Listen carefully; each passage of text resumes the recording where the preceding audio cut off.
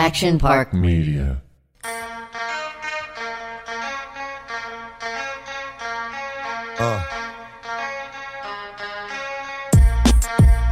Something new.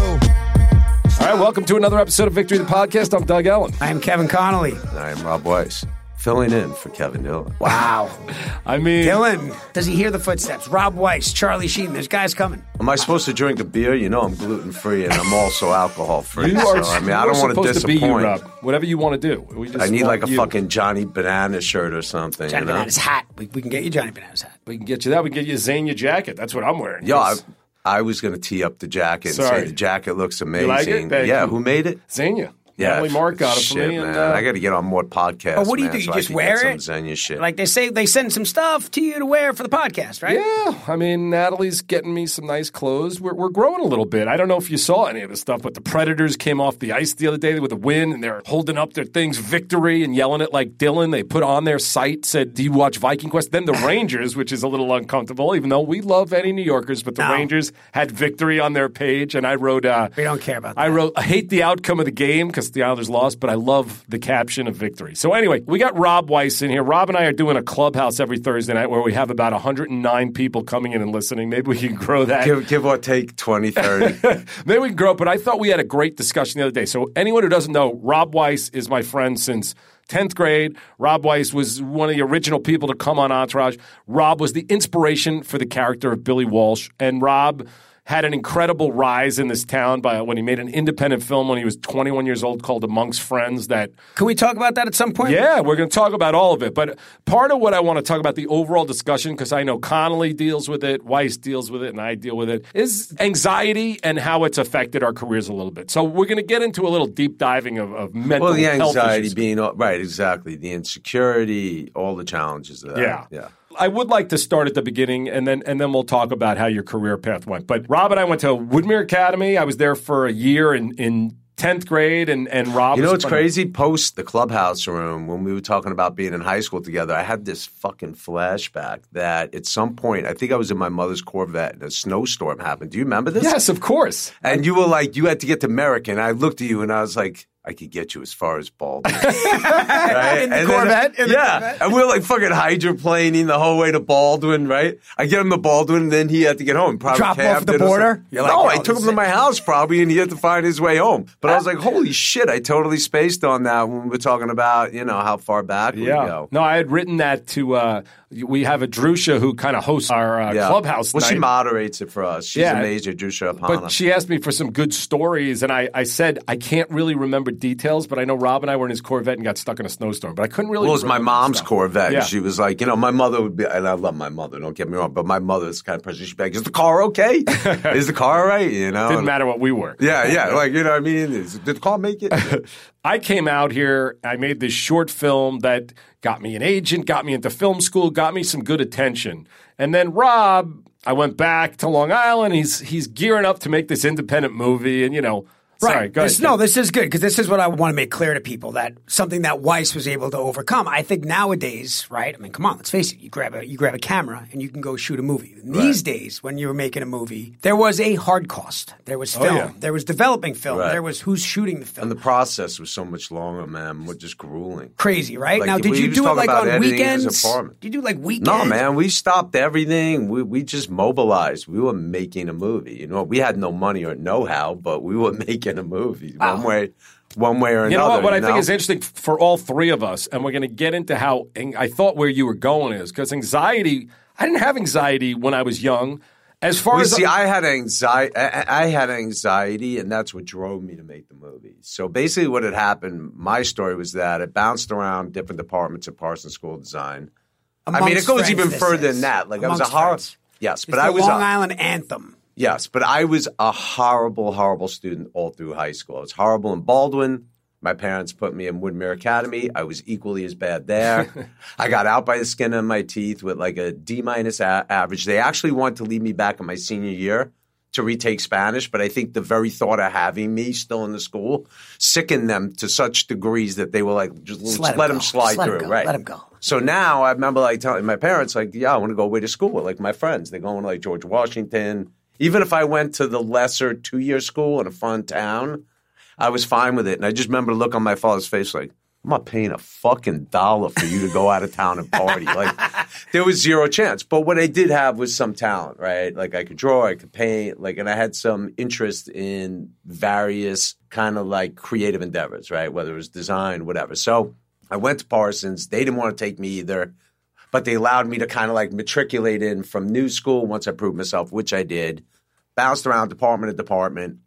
After my second year of bouncing around, over the summer, I threw a party at the Tunnel, which was the new club in New York.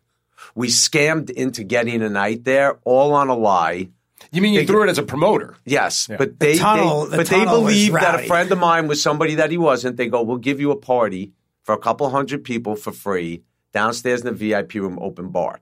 So we promoted this to like, you know, the young Long Island Jewish crew that we were all part of. And people were like, holy shit. These are people who could not get into the Tunnel. So all of a sudden, they're raging in the Tunnel that night. This is late 80s. Eddie Murphy's in there. Can't Buy Me Love just came out. And Amanda Peterson and fucking Patrick Dempsey.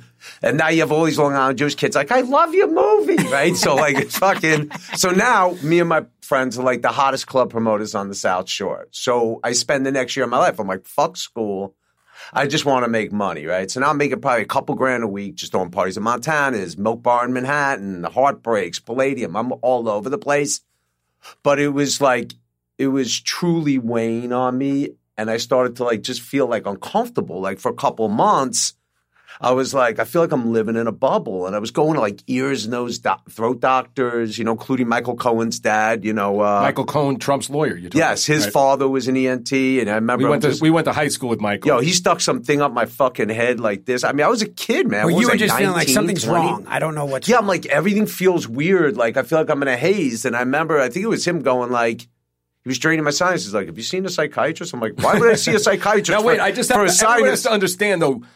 In 1987, if someone says this is later than I would say this is closer to 88, 89, 90, somewhere in that. But yes, but back then you didn't fucking know this shit. Yeah, right. So exactly, you're like, whoa, what's wrong? But I remember looking at this guy going, dude, what the fuck would I see a psychiatrist for a sinus issue? So anyway, like, you know, I'm taking all these different sinus medications, like I'm just steroids and this and inhalers, and I'm an allergist and all this shit. And I'm like, nah, I'm still feel like weird. I feel like nothing's real. And like people just kind of look at me, and that's weird. You know, it's a strange kind of symptom of a sinus infection, you know, that's been going for 7 months.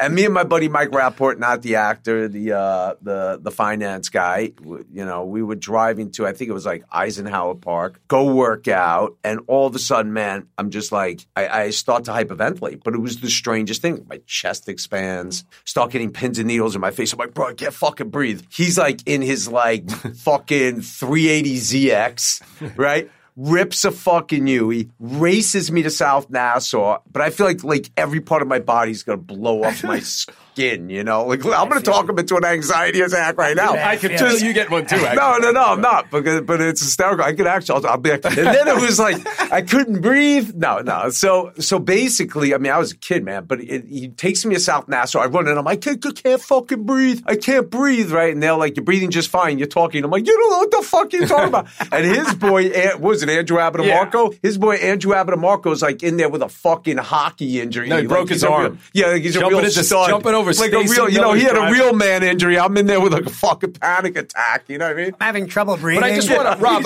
No, bro. I was like, I can't breathe. They're like, what'd you take? I'm like, I didn't fucking take anything. You know?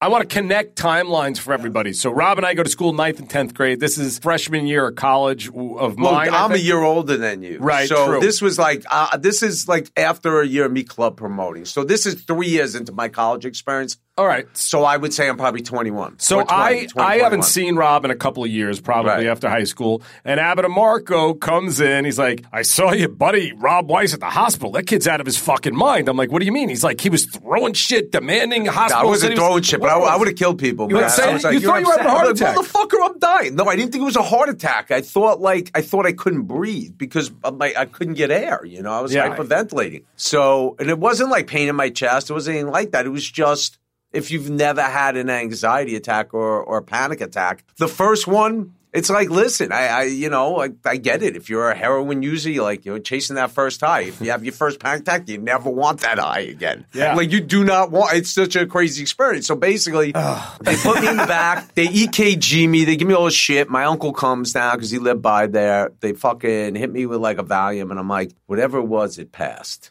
It's better now. You know what I mean? So you didn't really have problems after that? No, I had problems. So like what was happening is because I was now in this state of like hypersensitization or whatever it is, I'd have panic attacks all the time. But I started to go to this therapist that my mother had seen, this guy, Sheldon Tesser, Vietnam vet, was a medic in Vietnam, like real hardcore, but great guy. And he explained to me, one of the first things he did is I told him I was losing my mind. And he was like, do you want to see what that really looks like? And he got me a job as an not assistant, as a volunteer at South Nassau Hospital. See what that really looks like. In the psych ward, in the snake pit. And that was like a crazy couple of months. I went on Saturday mornings. Yeah, it was closed. Basically, it's a snake pit. And I remember them, like, before they hired me, they were like, you're not going to interact with the patients. You just do X, Y, Z, X, Y, Z. I'm like, all right. I show up there. Within 2 minutes, they're like, grab his feet. Like, I'm holding some guy down. They're shooting him with Thorazine. And the guy was just looking at me like this. And then the next week when I came back, he was way more balanced. And even he's like, hey, last week was really tough. I know what you went through, like, with me, this and that. And it was like, it was really wild, man. And I was like, okay.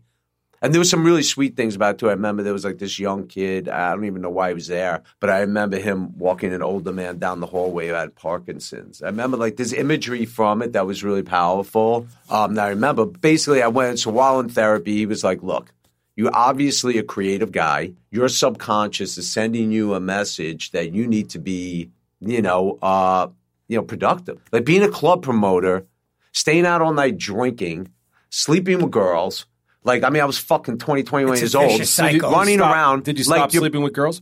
No. And I didn't stop drinking. But what I started to do. You're out all night long. Yeah, it was just, and for money, and it was like, it was just my lifestyle was really weighing on me. And I think while going through therapy, I made the decision to go back to school. And that's when I went back to study film. And that's what drove me to make Amongst Friends. Now, with that said, my anxiety over the years has gotten substantially less as I've grown and as I've evolved, become more self-aware. But I'll have 12 coffees in a day and be like, I'm going to fucking spin off the planet, And then if light catches me wrong, like I could always teeter on some kind of like, anxiety episode, but it'll never be as dramatic as it was then. I want to connect it, and I want to let the audience know too that it's not just a lifestyle thing. And one of the mistakes I made was I never reached out to Rob to find out what happened in that hospital, because what happens to me 3 years later, nothing really happened. They just drugged me up and sent me home. I'll explain my point, which because I've seen Rob in between, and we'll get to Amongst Friends after, and I was there when he was casting and filming and blah blah blah. But I come out to Hollywood, I make a film, and honestly, I was not a person with anxiety issues that I knew of at all.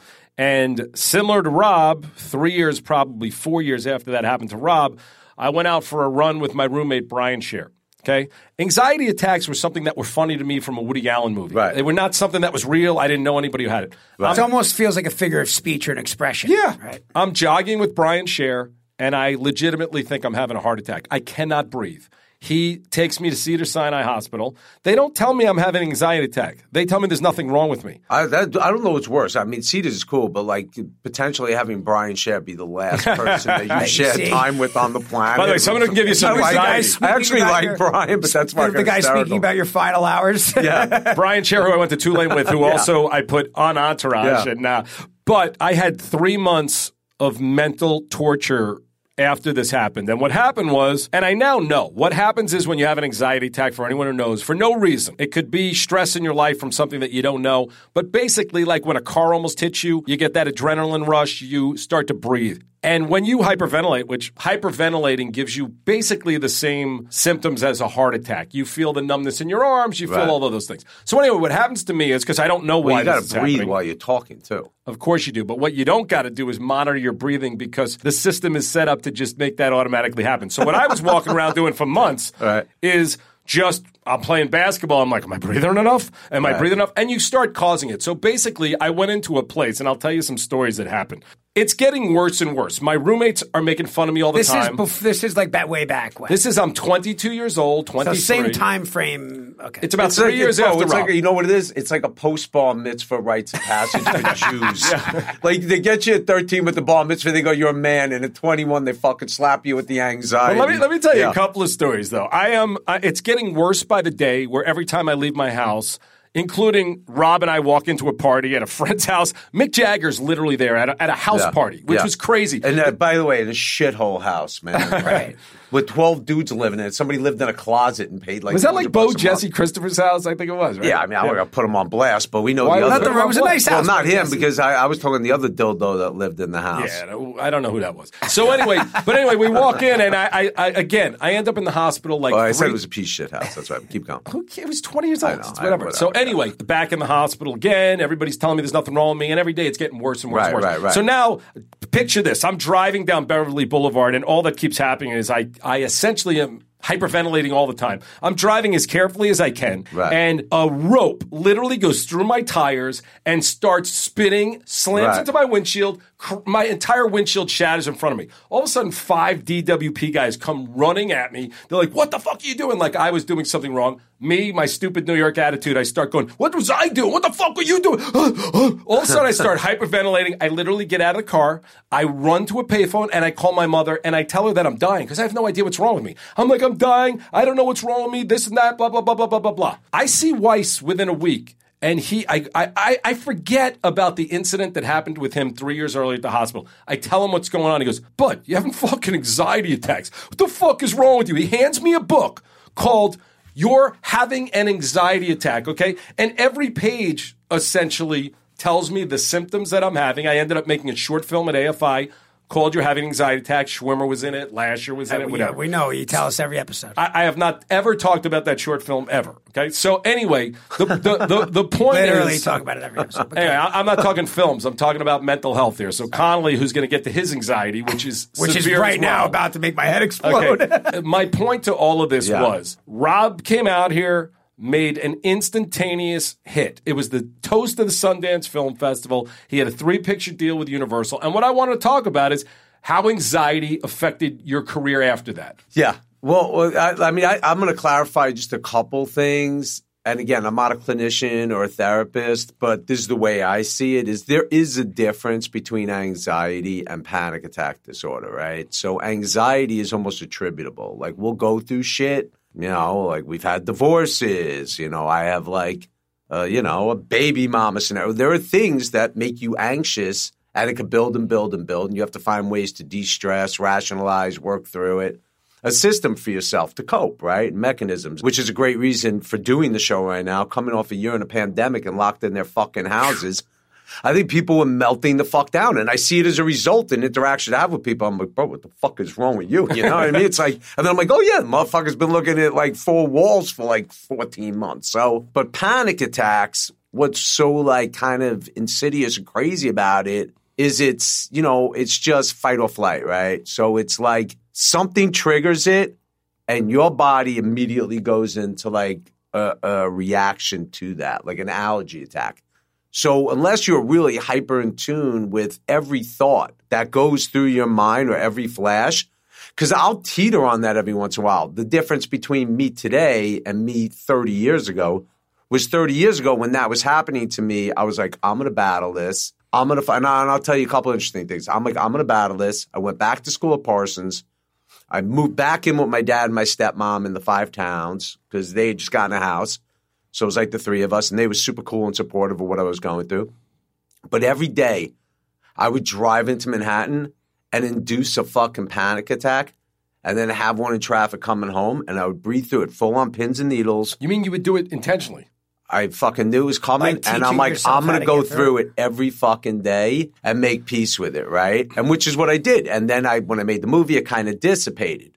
It was a generalized anxiety disorder, but it was really, I was just getting panic attacks left and fucking right. And I cut out like all stimulants. I wasn't smoking cigarettes. I'd cut out coffee, this and that. Now, 30 years later, if I fucking go into a fight or flight response, like I had one recently, man, where all of a sudden I was just like, I had a series of thoughts. There's some shit I was going through and dealing with.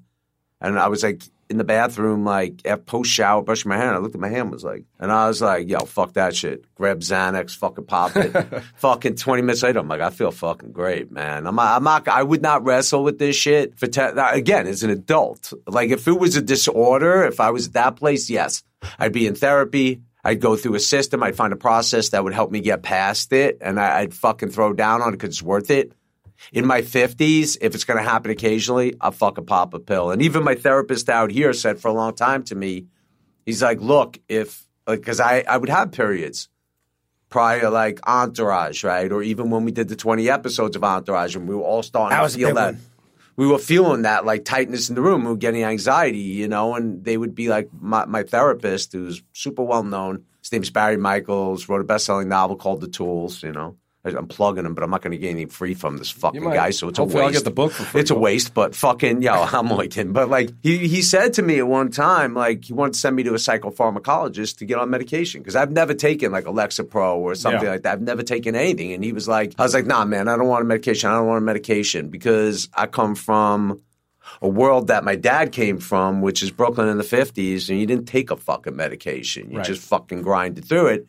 And he looked at me one time and he goes, well, like, what do you want your tombstone to say? He battled anxiety bravely. He's like, you fucking, if you need it, you take a med. And I subscribe to that. Like, if I had a serious issue right now, 100% depression, anxiety, 100% I would take something. But I would also do in conjunction with actually going to therapy and trying to figure out what the problem is within myself to get past it. I wouldn't just slap a Band-Aid on Well, the it. interesting thing with me when I was having these anxiety attacks on a daily basis and not knowing what they were until you pointed it out, I did find a behaviorist as opposed to a whatever the other term is called. Right. And she really retrained my breathing, which it's great. It's amazing. Yeah. So there's multiple ways to go, but tons of different avenues. Let me say this because it's funny. My anxiety actually comes back to Weiss as well because the scariest thing about anxiety or panic attack is not knowing what it is. Right. So once I really learned what it was, that cut it in half. Right. Yeah. Because I was like, oh, okay. You're not dying. It's okay. You just feel like you're going to die. I'm anxious and I'm going to sit down or whatever. You do what you have to do. But the scary thing is when you're going, what is happening to me? You know? Yeah. Well, that's the thing. It's like, you know, and I think early on into having an anxiety disorder, it was the symptoms were always different, which is probably like the book I gave him because I got a book that I think was recommended by the first rank Tessa that I went to in New York. And it would basically be like, I remember being out at like some place like Spodioti in Manhattan. I was just like I couldn't see. My head was like just being crushed. And I was about to say, you sent me, you're going to get this book, page 12. It'll say Weiss on head. And right. That's what it would feel like. And then it would be like you get a lump in your throat. You're like, I got a fucking tumor. I got a tumor in my throat. Because, you know, once this starts happening, then the hypochondriasis kicks in. Right. And everything you feel is another fucking death sentence. You know what I mean? It was like I hid my house from AIDS for like a year. You know what I mean? It was like it was just crazy. My anxiety started with Entourage, right? I knew the paparazzi guy. I knew everybody. And I was like, I was an actor, but nobody was taking pictures of me. And then in a flash, that changed almost over the course of a weekend. Right. And now I was sort of thrust into that. Which is what happened to me with Amongst Friends. Looking at me, and it made me really uncomfortable. And one of my biggest regrets about Entourage is some of those, you know, great moments of like the red carpet and all that stuff. I knew it was special, and I knew that I was supposed to be enjoying it, and I just wasn't. Me too, bro. I fucking. But I went to Rob, and Rob, you said to me, like, "Yeah, bro, me too." Yeah. And I was like, "Yeah." You're like, "Yeah, dude, it's anxiety." Like, "Yeah, I'm with you. I feel the same way." And I would always feel guilty, like, "Oh, I have to have a drink before I get on the red carpet." Yeah, because I feel like my head is in a vice and everybody's looking at me and I don't belong there. It just was all those things that were building up. I think it's a rites of passage, man. I really do. In this town in general, hopefully people can avoid it. But I think what's so interesting about the two of you, just for everybody listening, I mean, these are like Rob, when I went to high school with Rob, he's a handsome guy. He's a cool guy. And you'd almost call him cocky. And to think about the insecurities or the anxiety that I never knew you had until then. And even you, I mean, you kind of joke around it, but honestly, I've never really thought about that. And what I want to talk about, because I don't really have that. I have the kind of antisocial stuff. I just don't really love like being around people, but I don't have anxiety about a camera in my face or things like that. I have anxiety about things that you're saying, and I have anxiety, which I want to talk to Rob about. The creative process is what makes me more anxious than anything. When I start to think about writing a script, when I sit down to do it, and what's I find so amazing about all three of us who've gone and done our own things, I didn't have that when I was young. When I made my first short films, when I used to do stand-up comedy, I didn't care. And once a little bit of success started coming in, and once I actually understood that there was a craft as opposed to just, oh, I'll be as funny as I can be and see what, then the anxiety came in that I really didn't know what the fuck I was doing. And I wanted to focus. I mean, mine's a little bit different than that, but we could talk about it. Did you? Well, yours was crowds too, right? Well, there's two different things. The anxiety post amongst friends was just, I hadn't really built the foundation. I hadn't paid a lot of dues. I kind of just did something and had no idea where it was going to take me. And it took me pretty far, right? So I remember even being in like a meeting with fucking Katzenberg, fucking all the heads of Disney. I was like 26. Bigger, right. From Katzenberg's office, you know, and they had sent me a script. And this is fucking 93. They had sent me a script about Vegas showgirls, the world of Vegas showgirls. And this is prior to Esther House's Showgirls, right, where they made Paul Verhoeven. And I read the script, and having been in Vegas a lot with my dad, who was in the tons of different businesses that were in Vegas, I went back, I sat down and met with them. It was like Ricardo Mestris, fucking Jeffrey Katzenberg, Danny Halstead, 3-4 other people. I'm in an armchair. Katzenberg's over there. The couches are filled with these dudes. I already had a deal at Universal that had just started, and I pitched him back the showgirls I wanted to do, which was basically the seedy real life, you know, at least for that period. It was seedy Vegas, right? It was like the 80s version, 90s version, Binions, 2000, whatever it was, right? Nugget, right? Yeah, just all of it. And he was just like, and the anxiety was just like is insane. Like what was going through me, just even having the conversation. And I remember like, you know, Jeffrey being like, you know, he's like, you know, Rob, this is Disney. And he's like, let me explain to you, do you know why Saturday Night Fever was such a success? Because it was about, you know, a big fish in a little pond that makes a decision to become a small fish in a big pond. Do you know why Cocktail was one of the best films of the 80s? And he goes into his explanation is that. He's like, we like to make these films that, you know, triumphs. And so literally by the end of the meeting, I'm like in the chair, like, I'm like this, like fucking just totally freaked out because I hadn't really built like the resources inside and the system inside to be able to navigate a conversation like that with people that I held in such high regard. And I just didn't feel that way about myself, which is really the key. And during that period, I struggled a lot. And it was like, when I say I struggled, like, yeah, I'd be out, I'd be cocky. I had the famous girlfriend. I lived in her mansion. So Rob, you know what I mean? Dating Shannon Doherty. Yeah, and like, you know, this in the 90s, right post 90210. Like, I was like, you know, that guy, you know, and I was kind of like the big, oh, he's swaggy, he's cocky, he's a dick, whatever. But the little things I remember is like being out to lunch with this guy Rob Fried and people like that. And like, I would order lunch and not even eat it because I had so much like built up like anxiety. Yeah. I was scared that if I grabbed my fork, my hands would shake and they would see it. So everybody thought I was like a fucking cokehead. I've never done blow in my life. And I'm like, this guy orders food he doesn't even eat. All of a sudden, I'm like Michelle Pfeiffer and Scarface, you know? I mean, it's like, you know? So, I mean, it was just a lot to deal with. And I think, you know, it's part of what all those feelings inside, a part of what probably led me down the path of sabotaging my first run in the town, you know, not taking the opportunities I had, you know, fucking leaving it on the table. And then when you actually, you know, when you have the fear of failure that leads you to failure, you're like, shit, I really should have taken the other option and tried to fail upwards, potentially. But I think, you know, again, like Entourage was, for me, it was never about like, oh, I'm going to get rich on this. For me, it was always about like, this is a second opportunity at having a career in a town, which can be a very unforgiving town that does not always like guarantee you a second shot, you know? And I think through that show, I had a lot of those same feelings still, because I'd been so beat down in the 10 years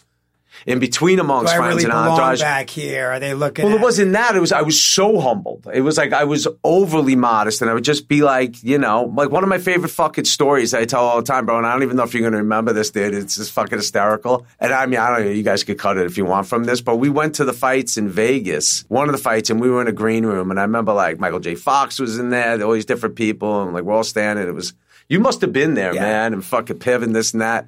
And Nicole Kidman comes in with her agents. Do you remember this? No. You don't remember the story? It's great. So they say hello to Piven, and then the agents introducing Nicole to everybody in like a line. So like, oh, this is so-and-so. This is so-and-so. It's like, hi. She's like, hi. And they're like, it gets to me, and they're like, this is Rob or whatever. And I'm like, hey. And she's like, hi, Rob. And the way she looked at me, and I went, like that, like down. And Doug's like, are you fucking serious? He walked up, he's like, are you fucking serious?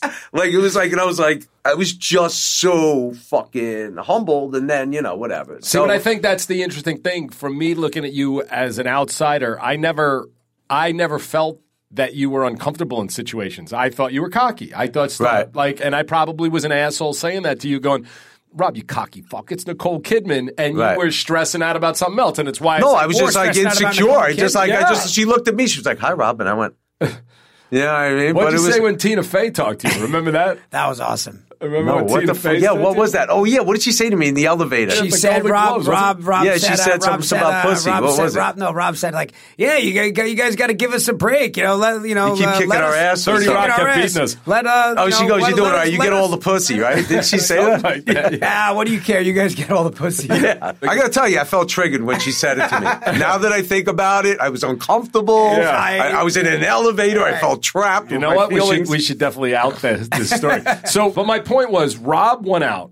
You were 21 years old. Like, yeah, 20, 22, 23, somewhere in that. You sit down because I get these messages all day. How do you start your screenplay? And I know your Amongst Friends was obviously based on a lot of your real life experiences. Yeah. But tell me about the whole process. I mean, again, it was a long time ago. I think, I'd been bounced. So right prior to that, I was really getting into film, and I was sneaking into all these premieres in New York and trying to get inside the community, and I was really kind of inspired to want to do it. And I was at Parsons, and I kind of felt like my teacher was just like a dick to me, man. Like the first thing we did in like 16 millimeter MOS, and like that's without sound for those of you listening. Yeah, it was like black and white, but I was like fucking shooting for like weeks, man. It was like epic, and it was like about this guy, a homeless guy who thought he was Jesus. It was fucking great, man, And this guy was just like, I don't know, he was just like a fucking douche, And then I got into like a thing in class with some other fucking guy, and then basically they just bounced me out of class. So I was like, I'm gonna go make a movie. And he's like, yeah, dickhead. Shoot it in 70 millimeter. I mean, that was, maybe he didn't call me dickhead, but that was definitely the vibe, So anger I was is always a good motivator, right? So I was like, between that and the fact that now I'm probably around 22. Most of the kids that had gone off to college that I wanted to join that my parents were like zero shot about, were now getting out, going to work on Wall Street, getting apartments, starting their lives, going to law school, and I was like, "Fuck, did I do?" Like I literally been through like 4 years of Parsons School of Design. I've amassed like 8 credits because every time I moved to a different department, they just threw it away. And I'm like, I was a failed club promoter, failed because I didn't like doing it, and I was just like, that kind of like self-loathing and fear and that sense of desperation, getting kicked out of school. I'm like, I'm just going to write this fucking short, and let me just go shoot something. Let me shoot something. And it was kind of oddly, it was inspired by this filmmaker Phil Giuano, who'd made State of Grace. Phil Giuano. So me and a former friend of Doug's, and we had two of us had snuck into. It was really funny, man. We had snuck into the State of Grace premiere, and this fucking kid that we grew up with, Sean Penn, Gary Oldman, Robin Wright. Awesome. Yeah, but he goes up to Sean Penn. He's like, "Dude, I want to be your protege." And Sean Penn was like bickering with Robin Wright at the premiere, and he turns to him and goes, "Bro, I got my own problems," So basically, but I had met Phil Giuano, the director, and I was like, "Bro, I want to work for you. I want to work for you." And he was like, "Yo, here, call this person. This is my assistant. Call her."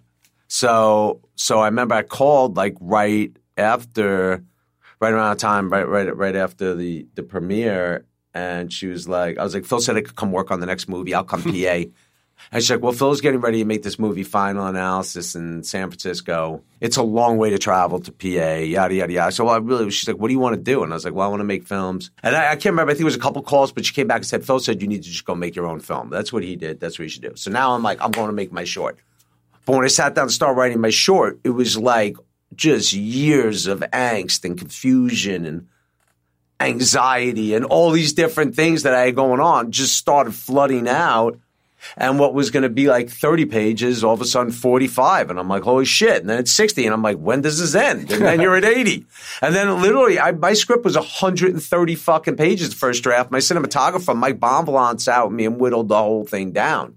Because it was just like random scenes of people like fucking smoking angel dust in houses. He's like, yeah, this doesn't work in here. You know? It's like we just had everything, you know? So when you get the script, that your DP whittles it down, is there a point before you have your financing locked up where you're... Well, we never had financing. Yeah, we got to talk about financing. Okay, but we never had financing. But I'm saying, like, are you waving the script like, this is the script? Yes. Let's go. So we write the script, and like I'm running around and making a movie. And it was just, but there was nowhere to start. So we had met, me and the kid who was going to be my partner when we first started. He had split the film because it was pilot season in LA. By the way, there's a kid who had a very big inspiration on the Johnny Drama character, but we'll never mention his name I don't again, mention ever. his fucking name. You know what I mean? It sounds like you guys love this kid. I don't even know who he is. I don't even know. All right, but go ahead. It's Rob's friend. Yeah, Doug's friend. Doug brought him into our life. Doug raised him. Doug's boy.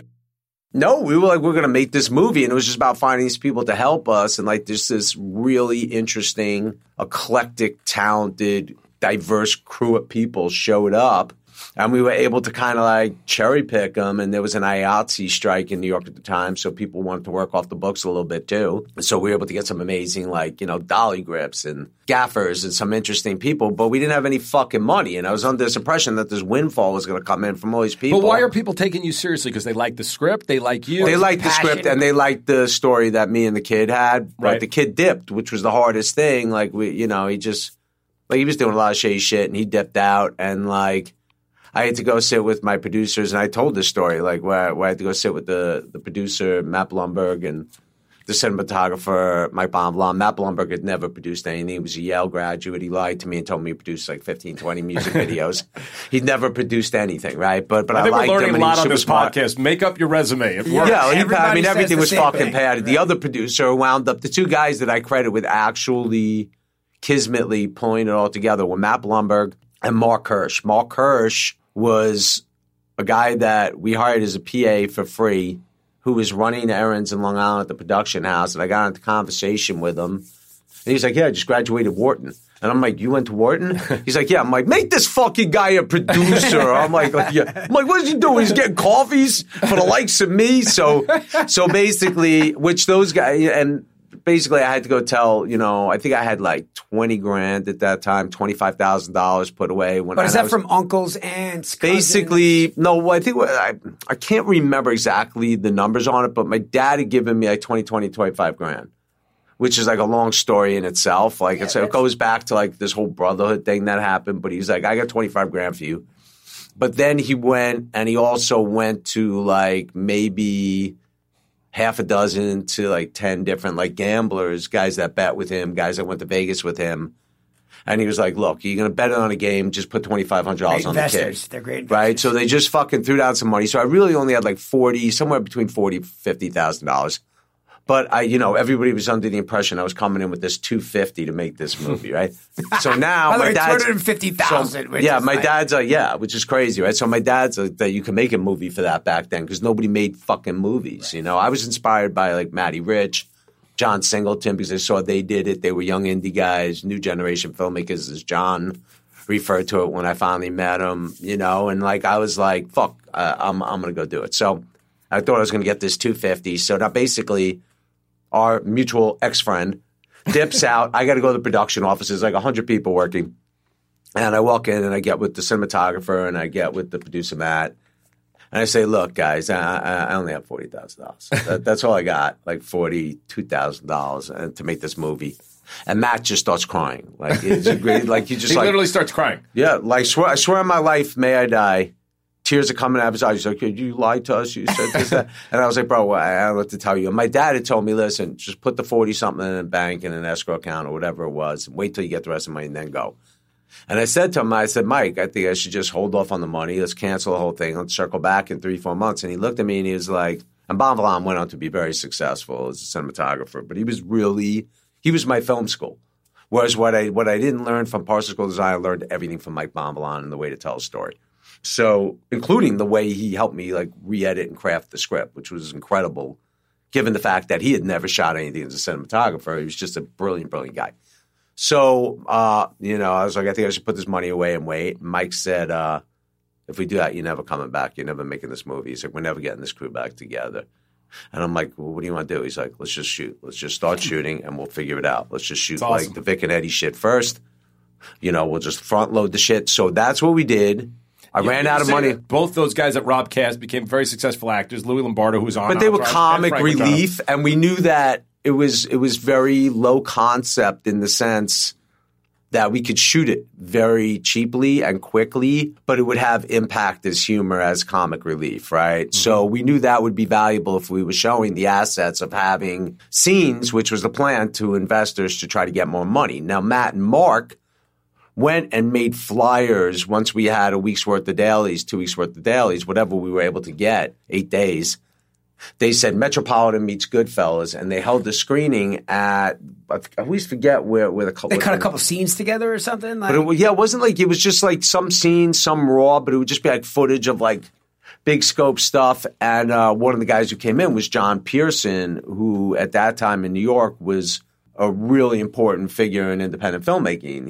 He was I wouldn't say like he was the guy who was really behind Spike Lee for She's Gotta Have It. I don't know what the level of their partnership was, but he was intrinsically involved. He repped Michael Moore, he repped Richard Linklater's first movie, the Coen Brothers. Wound up doing Kevin Smith after me. But he had just been involved in so much good stuff, and I had actually read articles about him, and they were like, look, he's really interested in it, he wants to meet tonight and talk about putting up the money for the rest of the film. So I went to dinner with him downtown. I think those guys might have come. And he was like, look, I think you're going to be a household name with this movie. And I have this fund that, was built for me by David Brown and Chris Blackwell and the guys from like Island World. And he's like, they gave me $5 million. I'm allowed to put in $500,000 up to 10 movies. And he's like, what do you guys think you need? And we were like, we need $350 to finish. He's like, I'm going to give you $350. And then he went on and fucked up my life after that. He wrote a book, Spike Mike Slack as a Dice. Basically called me an asshole for like 40 fucking pages. But, I'll always be grateful to him. Were you an asshole? No, what happened was we were at first off, he'd never been involved in actually making a movie, so he was a little bit like of a dick. Like there was a scene where the guys are robbing a club, and then it cuts to like two guys outside, and I think they're smoking weed in the van waiting, and you see the guys looking at the door, and then it cuts back into the club, and he's like, yeah, you gotta lose that, nobody's gonna know what they're doing. I go, well, they're gonna see what they're doing in a minute when everybody runs out and jumps in the van. And he was just so argumentative, and I was like, he's kind of like starting to rub me the wrong way a little bit, and I was young, and and definitely a little bit. But he's paying for it a little bit. Right? But I was cool. But I was like, and then I think what the real issue we had was we were at Sundance with the movie. I hadn't seen the final print of it, the color timing, with everything done. And with, everything, all the effects and everything put into it. So, right. Yeah. So, I was kind of bugging out. The altitude was bugging me out. I had all this anxiety before the first screening. And he was like, look, you're going to go up there and you're going to introduce the movie and introduce your producers, Matt and Mark. And they're going to introduce me. And they're going to thank me. You're going to thank them. They're going to thank me. And I was like, yeah, bro, I'm not going up there before the movie. I'll go up after the movie, and I'll talk after the movie for the Q&A. Dude, I'm bugging out. Again, like all my anxiety from the past is now like this. I have no Xanax. I'm not in that world like where I'm like, oh, take a pill and chill the fuck out. Like, I don't think like that. I'm in the snow battling out the anxiety at fucking whatever the altitude is in Park City, but whatever, right? And then he's like, no. I go, I'm not going to do it. I'll do it after the movie, though. It's not. And he's like, no, you're going to do it. And it got a little bit contentious, and I might have said to him then, like, listen, get the fuck out of my face or I'm going to fucking smack you. I might have said something like that. Lines. You know what I mean? I wind up doing it anyway. I go down, and I'm like, oh, I'm so grateful to John, and I'm so grateful to Matt and Mark. I give this whole fucking speech, and then he writes some fucking book full of fucking like saying that. I don't even know what the hell he's saying. It was so long ago, but I'm not saying it was all like untrue, but there was a lot of like slanders bullshit. And the craziest part is he's talking about me with Kevin Smith, who I'd met once, which is why I fucking never liked that guy. And we bashed him on Entourage. Right, he's a fucking dildo. But that's why he calls you Rob Vanilla Weiss. You better add this. She called me Vanilla Weiss. We called me Vanilla Weiss because some dickbag from fucking Texas said that in a review about my movie. I was like 26 years old. The guy calls me Vanilla Weiss. I'm like, oh, sorry, bro. Sorry that I couldn't be like Tarantino for you, you know? But I think two things. Oh, he ripped apart Tarantino in the interview too. Actually, but two things. Number one, I think it's interesting that review. people misjudge you. They think you're being cocky when the truth is you were dealing with a tremendous amount of anxiety. But it was stress, man. Yeah, it's just it wasn't even anxiety. It was just stress but and you anxiety. skip by the whole thing, and I want to know. I mean, you had no idea what you were doing. You get this money, you get on this set, and I think people love the idea of the independent film. How was it when you got on the set? Did you feel like you knew? I got to be honest with you, bro. Like I was such a fan of movies, and I was studying the fuck out of everything. I felt so comfortable directing. Like that's never really been a problem for me. I think like I only became a writer so I could become a director. Now, with that said, there was a lot of shit I wanted to shoot. And Bob Villan would be like, "Oh, we can't shoot that." I go, "Why can't we shoot that?" And he'd go, "Because if I shoot it, you're going to use it." You know what I mean? So it's like, but you're young and you're like, "Oh, let's do a push-pull. This will be sick." And he's like, "There's a fucking bush behind like a Hitchcock push. Yeah. He's like, "There's a fucking bush behind him." Like, that's where you want to do a push. So, you kind of like, you learn. But like, directing actors, not a problem. Fucking. You just felt natural doing it. Yeah, that to me has always been cool. Like, even writing is cool. Like, I think, like, the stress of, I don't like to sit down and write because I just don't fucking enjoy it. And there's, unfortunately, for somebody who needs to be doing that more, I have about 50 other things I enjoy doing more, you know what I mean? Including a fucking manicure, pedicure, you know what I mean? So, you know what I mean? Going and fucking working out.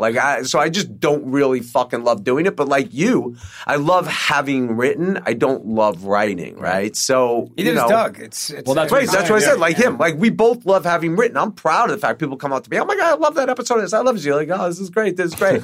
But when you're doing it, you're like, "I don't want fucking doing this shit." But when somebody actually enjoys it, you're grateful that you did it, and you're grateful that the experience, it was a good experience for the audience. I think, part of the anxiety of writing, I think early on into Entourage was, I'm writing for Doug, I'm writing for Levinson, for the most part at the beginning, and you're like, I'm handing in pages. I mean, this fucking guy that we keep talking about, this fucking... Who shall remain nameless? Yeah, this other guy. I remember, like, the first draft I wrote of anything. The Mansion. No, because that's in season. No, the first draft, I wrote some draft of something, and I remember Doug would send him scripts to read, and I remember him coming in with the script, and like, I don't know where your cameras are in here, but basically, right? I'm in my office there, and I see him walk in, and he's got my script rolled up, and he just looks at me. And goes into like Doug's office, close the door, and I'm like I would stress about that. Would be my insecurity, is that I didn't want to fail. You know what I mean? Like I didn't want to. Even to date, like I could never see hacking something out. Now, with that said, that doesn't mean everything I write is going to be good. I'm capable of writing absolute dog shit. Like every but also other writer what you on the said planet. is also interesting. You're writing, and you have to hand it to somebody else. Yes. And they are thinking, me specifically, I'm thinking about what I wanted to say. So you could write something that could be 100 times better than anything I write, but it still has to read in my head. Yeah, but even still, but I'm saying the anxiety would come from how are other people going to interpret? You're going to be judged immediately. Yes. There's going to be a bunch of people that right. So that for me, I think has always been part of the anxiety of things going out. Now, with that said, there are things I've written that I loved, other people didn't respond to, things that I didn't like, other people did respond to. All I could do is engage in the process and do. But for all writers out there, do. You have to know. I mean, how people read things on the page is one thing, and what's actually going to be done. Which I think Rob and I are similar in the fact that I always felt comfortable directing. I never felt comfortable writing. But the Entourage script was reviewed. They call it coverage out here. Was reviewed by the William Morris Agency, and the coverage that came back before we started was honestly, this is one of the worst scripts I've ever read. And it said, Michael Tokin, who wrote The Player, it said maybe if Michael Tokin took a stab at this, there would be a speck of something worth saving. That's what you got to understand who's covering, for people listening. You know what I mean? People do coverage on scripts, and agencies have people that sit there and read scripts and write up book reports on them, right? No. This was an agent. Also, when I was in film school, one of the biggest writers in the business at the time was friends with the producers. He had written the movie Consenting Adults. I wrote a script, which was a film school. I was a student. I got a letter from this guy. It was 3.5 pages telling me how awful this script was. And then when he saw the finished film, he wrote me an apology and said, I did not read it in this tone. So it's always a tricky thing when you write something. And that's why for any filmmakers, and why I love this discussion about independent filmmakers, if you can go make what you write and do it the way you want, obviously go do that. All right, so we're going to take a quick break, and we'll be right back. I want to talk about after Sundance when Rob's career just exploded.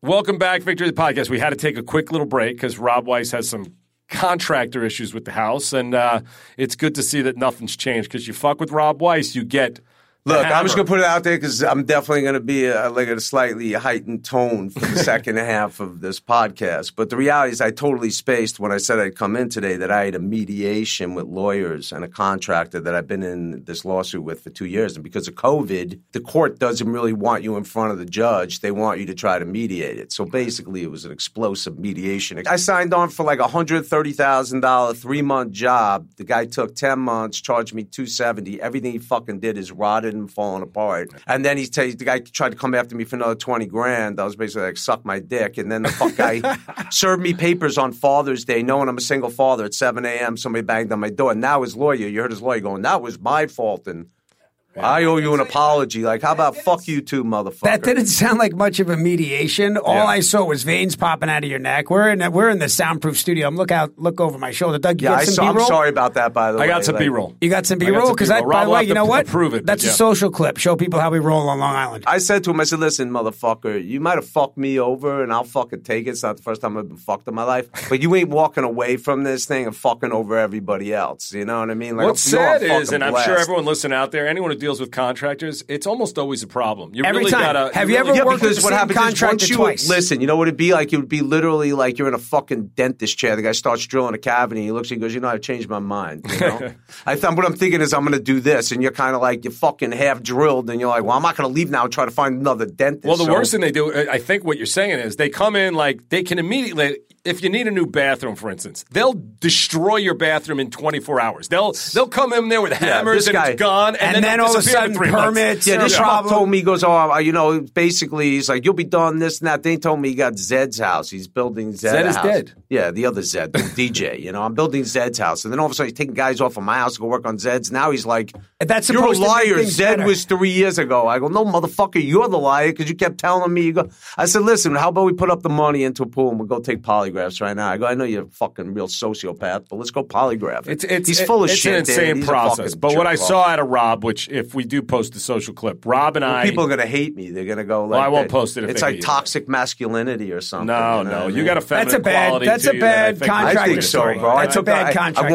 I didn't want to fight with him. Really, what I wanted to be doing is submerged in a bubble bath. That's what I wanted to do. And you want your house done, which is the worst My house thing is done, but he did a bad job on it, and he charged me too much. I want to go back to some positivity. Yeah. I want to go back to some good things because, okay, we'll get back to... Let's see if we could pivot this No, we can. Somewhere. We can. Because amongst friends... Emotions are high right now. Amongst friends is finished. Kind of just bullied your way to get this thing done. I don't mean bullied like in a bad way. You got this crew together and you put this movie together. You saw a first cut of it. Were you like, wow, we just made a great movie? Or what was your thought?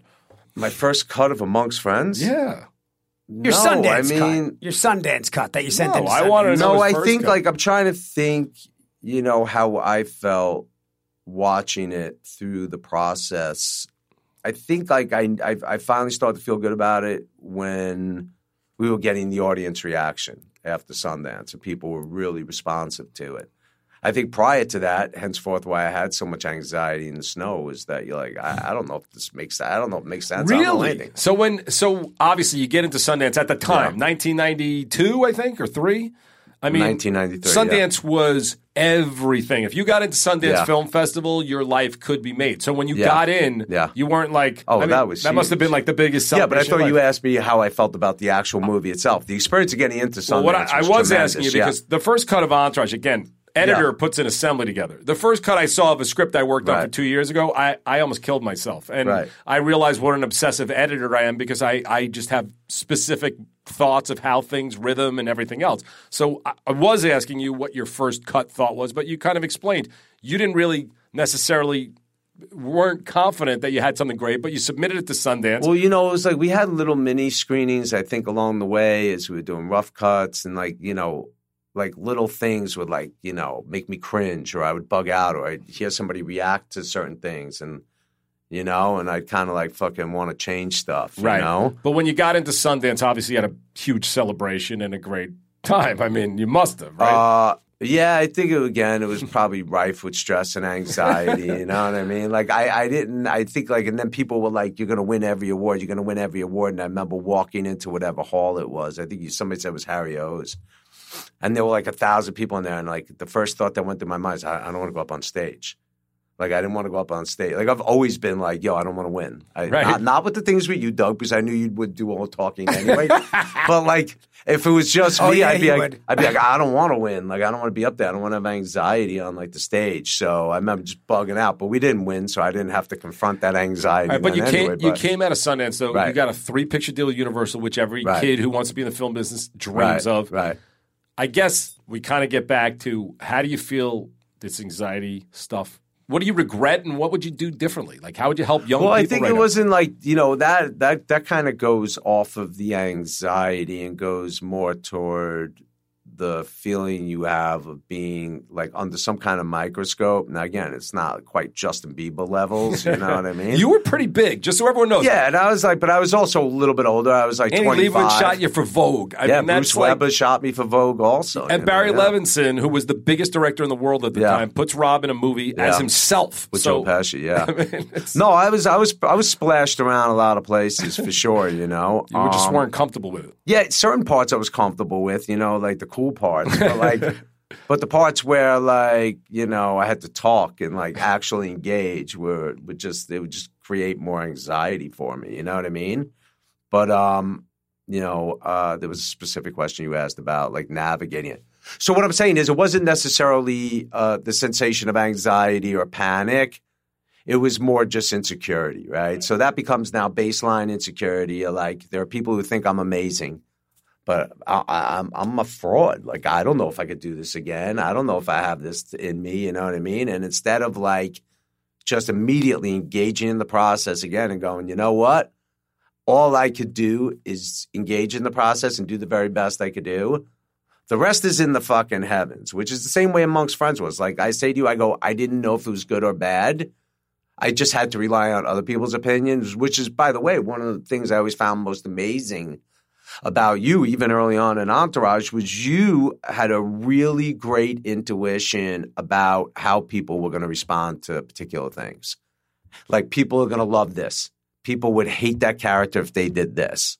You know, like, I've never really been like that. I just puked, you know. That was my whole thing, is let me just write all this shit and figure it out, right? Now, obviously, going through the experience with you, writing 50 episodes of HBO TV or whatever the hell I've done, I've now learned to, like, actually look at the scenes from different angles, characters, what they're saying, why they're saying it. But it's not an inherent gift. It's something that you develop as a muscle over time. But at that time, you know, I had so much insecurity. I just couldn't really pull the trigger, you know, and I would get distracted so easily. And I was finally ready to make a movie with Milk Bar for Savoy, and then the studio went out of business, and, you know, and then there was all this pressure on me to take somebody else's script. And again, like you, like when we would write Entourage drafts, it was always tough for you to kind of read those characters through somebody else's voice. Probably easiest when I did it because I could mimic the voice that you had given those guys. But with other people, it would be difficult. So immediately you'd start rewriting to get the scenes from your head, right? Yeah. But, you know, for me, like when people would offer me scripts to direct other people wrote, I had the same problem. And again, I was young. I wasn't really formally trained. I hadn't had a lot of experience. So when they sent me Good Will Hunting, and it's 10 pages of people talking a bar, I'm like, I don't know what the fuck this is. You know what I mean? What is this shit? Yeah. Like, I had no fucking idea, you know? It's like, dude, I got offered everything, man. So Rob, for people out there, Rob Weiss was offered Good Will Hunting. And I was sent it, like, by, like, every studio or something, man. And I was like, and then people would be like, yo, I can't believe you passed on it. It's so crazy. Dude. It wasn't a formal offer, but they'd be like, you know, I can't believe you didn't do it. If you came in with a hot take, and I was like, listen, if I had done Good Will Hunting, there might not be a Matt Damon and Ben Affleck. So, yeah, you should all fucking But the truth is... Especially at that time. And the truth is, though, in my opinion of this, it's such a movie up your alley. It's such a movie up my alley. And I've said this before. I'm not saying I would have gotten the movie, but I got American Pie early before it was even going. And I was similar to you. I would just hear things in my own voice, and I had a very hard time reading scripts. And I think that the lesson is for the writers out there and for the directors, you and I... We did jump over the system with our raw talent and our abilities to just make things happen. But then our skills had to catch up to a lot of people who were already in the business that helped us, because Bonvillain, is that how you pronounce it? Yeah, Mike Bonvillain. Mike and me having Fearberg Right. and having Julian Farino and having those people, Mark Mylod, were gifts to me. And I had the same thing on. Yo, they were gifts to all of us, man, because, they took like all the words and they took, all the actors, moved them the right way. You know what I mean? Yeah. It was like, not that like, you're a fucking puppet, but you know what Connolly's I mean? a They blocked puppet. out and shot it. I meant, even when the little thing I shot on Entourage, the Queens Boulevard. I remember being in that alley, man, with Ethan and with Fearberg, and like the steam was coming up, and we had the rain machine. Rob And me and Weiss Fearberg directed Queens Boulevard. Me and Fearberg was so pumped, like we were like, "Yo, this is sick!" And I'm like, "Man, I got to make a movie or something again someday because this shit is so But fucking fun." what's so wild, and just for everybody, Rob, he was a big influence on me. He went out and made this independent movie that was great. That was my childhood in a lot of ways, through your eyes. And I think for everybody out there, go do it while also learning the craft. Watch lots of movies, read lots of screenplays. And Gary Vaynerchuk, I heard him, he tweeted it last week. Fear is a terrible thing. It's affected my life in a lot of ways, and I think both of you as well. So we're going to get you back on this because I love doing this, and my relationship with you is now like 40 years. Yo, you and guys it's got, nuts. I'm doing a podcast. You all got to come on. Talk about it. Let's hear Let's it. hear it. Maven's List is sponsoring it, right? Well, I don't know if they'll do that, but we should say Maven's List has been sponsoring me and Doug on Clubhouse. Yeah, Connolly maybe will come on. Yo, why don't you just jump on, man? It's not like, You want to know why? 'cause you didn't get paid? Exactly. No, I do. I honestly, I could get there. Bro, but dude, you're initially, in your house. Like, I it's know. like, No, he thinks I they'll know. ask him something. Yes. oh, it's bro, who knows? dude. Well, maybe we'll get him, but tell us Bro, about your podcast. It's our fucking room, Right, dude. right. Tell us So about your basically, podcast and let's why just is it finish an the thing. Action Just Park so, Media? well, it's been like the craziest thing is it started with Sean like a year ago. It actually started with a couple different people came to me and like, you should do a podcast. I'm like, I should do a podcast? Even like Lev would be like, you should do it. We're going to build a platform. And then Nate Blonde with his buddy Vic, they were like, who did The Sopranos? We should do a podcast. And it kept going around. But Sean always had podcast one in Norm. And he always wanted to set me up with Norm. So ultimately, I went and met Norm at some Beverly Hills Tennis Club. Though he's cool as shit. I'm sure you guys know who he is. That guy, Norm Pettis. And the craziest thing is I didn't even realize your brother. My brother now owns Podcast One. Yeah, by You the know way. that his brother owns half of Podcast One. He's trying to take Connolly out. It's by the way. funniest fucking thing ever. So then basically, Tell him if he wants to talk about merging. it's so fucking funny. So then, like, we were like, what are we gonna do? And I the same as this conversation, I feel like adds value. You know what I mean to people. Well, this like, is a very positive conversation. it is. It's open, man. right. Listen, everybody should be more open. We're coming through a crazy fucking time, and we've been in a crazy. I got time new for hair. a long time. You think I I love would that. have? You think I would have told people See, that Rob, 3 years Rob ago? froze like, are we talking about that? Look how fucking long my Jesus, fucking go hair. fuck yourself. Look at this. Look at that. What do you mean? I want to get plugs, bro. I didn't get plugs. Don't say. Whoa, Well, they're plugs, Rob, but it's your hair. Rob. It's a transplant. Rob, that's the it's your wrong- hair. I don't it's- like it's a- transplant. it's a It's a rejuvenation. A rejuvenation. rejuvenation. A of transplant follicles. sounds like I took a corpse off of Fifth Avenue. No, they scalped took them, a hair and put from them one side of your head and transplanted it to It's the a other. rejuvenation Look Look at of the his back of your head follicles. like New York in the front like L.A. That's it. It made a fucking Listen, migration, whatever they bro. did, I feel then great all- about it. and then all Connolly's this laughing. fucking- By the I'm way, not laughing. Do you I'm know what not the laughing. technology's going to do? Bro, I'm going to do it too, dude. I'm I have this one little Rob spot up wants here a I free want to hat. fill in. Rob wants a free Rob, hat. I'm not Can you let being- Rob I borrow want a your free hat? hat. I'm not man. being Who- defensive. What Yeah. I'm saying is technology is growing. People's I should just self-awareness. No. I'm saying Connolly, we're going to be able to make him tall one day. Like, it's happening. It's coming. First off, if he hung from gravity boots, if he got an inversion table, he would definitely. First off, because Why he's. don't- Here's why the don't we No, do you the were podcast probably with you 6 hanging inches from taller inversion like boots? 10 years ago. First of all, the ironic thing is I'm the third tallest person on Entourage. You're behind a man. No, but I'm shorter. I'm shorter now. I'm taller than Jerry. But I'm and shorter Pippen. now than I used to be because we're starting to like our spines are starting to fucking collapse. Here's the point. I wasn't one day 6'2", and then like next year I'm like, oh my god, I'm 5'10". Right. Like He thinks it's so much worse that I used to have great hair and now I don't. So I Bro, he's first I'm off, saying is that it's different. Listen, we all had great hair when we were kids, but your hair has been like you've been like keeping it on there pretty good for a long time, bro. I made it into my 50s. You know? And I'll be honest with you, there was a point a couple of years ago where I thought you'd already done this transplant, this rejuvenation. Rejuvenation of that makes me follicles. feel great. Rejuvenation I was of actually follicles. like, how does this motherfucker still have hair? I thought that shit was It leaving got like bad 20 during years COVID. ago. Charlie Sheen says it was COVID stress, so hopefully, who knows what'll happen. Now that I got the transplant, if the stress is gone, I might have Grenier's head soon. You're never going to have Grenier's hair. Dude, you can't even get a brush through that hair. Who wants that? You know what I mean? It's like my hair, I used to like, when I look at my hair and I go, God, it's thinner than when I was a kid. I remember getting frustrated as a kid when my head was so thick. I'd be like, fuck, I fucking hate this. And then you start losing it's a real hair. problem. Then you're losing hair and you're like, bring it back. Well, anyway, I'm excited for your podcast. Rob has always it's called been The Cray. We're not When you're officially getting launched. ready to release I'm it, still waiting come for the on, fucking and we'll do contract. it. When you're getting ready to release it, come on, and we'll do another. And quick- maybe have quick Rob show. Ellen and Kevin Connolly get together. Maybe we could actually, merch. Listen, I'm happy to come in here and do this pod with you guys. I told you that last time. Coming and talk about serious shit with you guys, chop it up with you guys. That was a really interesting, and I think people are going to get a lot out of that. I do too, and I think again, just leave it. I'm going to be like on the street. Somebody's going to be like, "Hey, Twitch much? Hey, Shaky. Hey, how's your anxiety, Hey, bro? Shaky, come over here. Hey, did you work it out with your contractor?" Well, I appreciate it. I love the openness. I like it think, too. I think you're doing great. Oh yeah, man. I've always been like, I'll fucking an Well, we've elevator been and tell my talking life about. story. I don't give a shit. We've been opening up on the podcast here. We have been about Doug, the hair, anxiety, just like all stuff that people Doug. go. We should, man. We should. You know Kevin what in the I mean? booth is fucking laughing his ass off right now. We get it, Kevin. You're very confident with your head of hair. Okay, Yeah, my favorite. You're only 45, by the way. My You got 8 favorite. years I had to catch. a great pair of swim trunks from Xenia, man, and I lost them. I left them at Voda Spot, and they got lost, man. All right, well, I'm wearing Xenia I just want to suede. give. I just Rob want to wants give a pair of shout shorts. out. Give a shout out to the good people at Xenia who make dope suede jackets and swim trunks, and who, if their doors are open to me, I'd love to pop by. By the way, sometime soon and say what up. That was a great plug. By the way, we Like your, I can't it's like say your the word plug. plug It's anymore. like your It plug. fucked me up. I can't say the word plug. You should just say that was a great rejuvenation. That was a great rejuvenation. Rejuvenation of follicles. It's rejuvenation. Gentlemen, namaste. Thank you. Thanks you for very coming much. in, Rob Weiss. That wraps up another episode of Victory the Podcast. I'm Doug Ellen. And I'm Kevin Connolly. And I'm Kevin Dunn. Try to keep your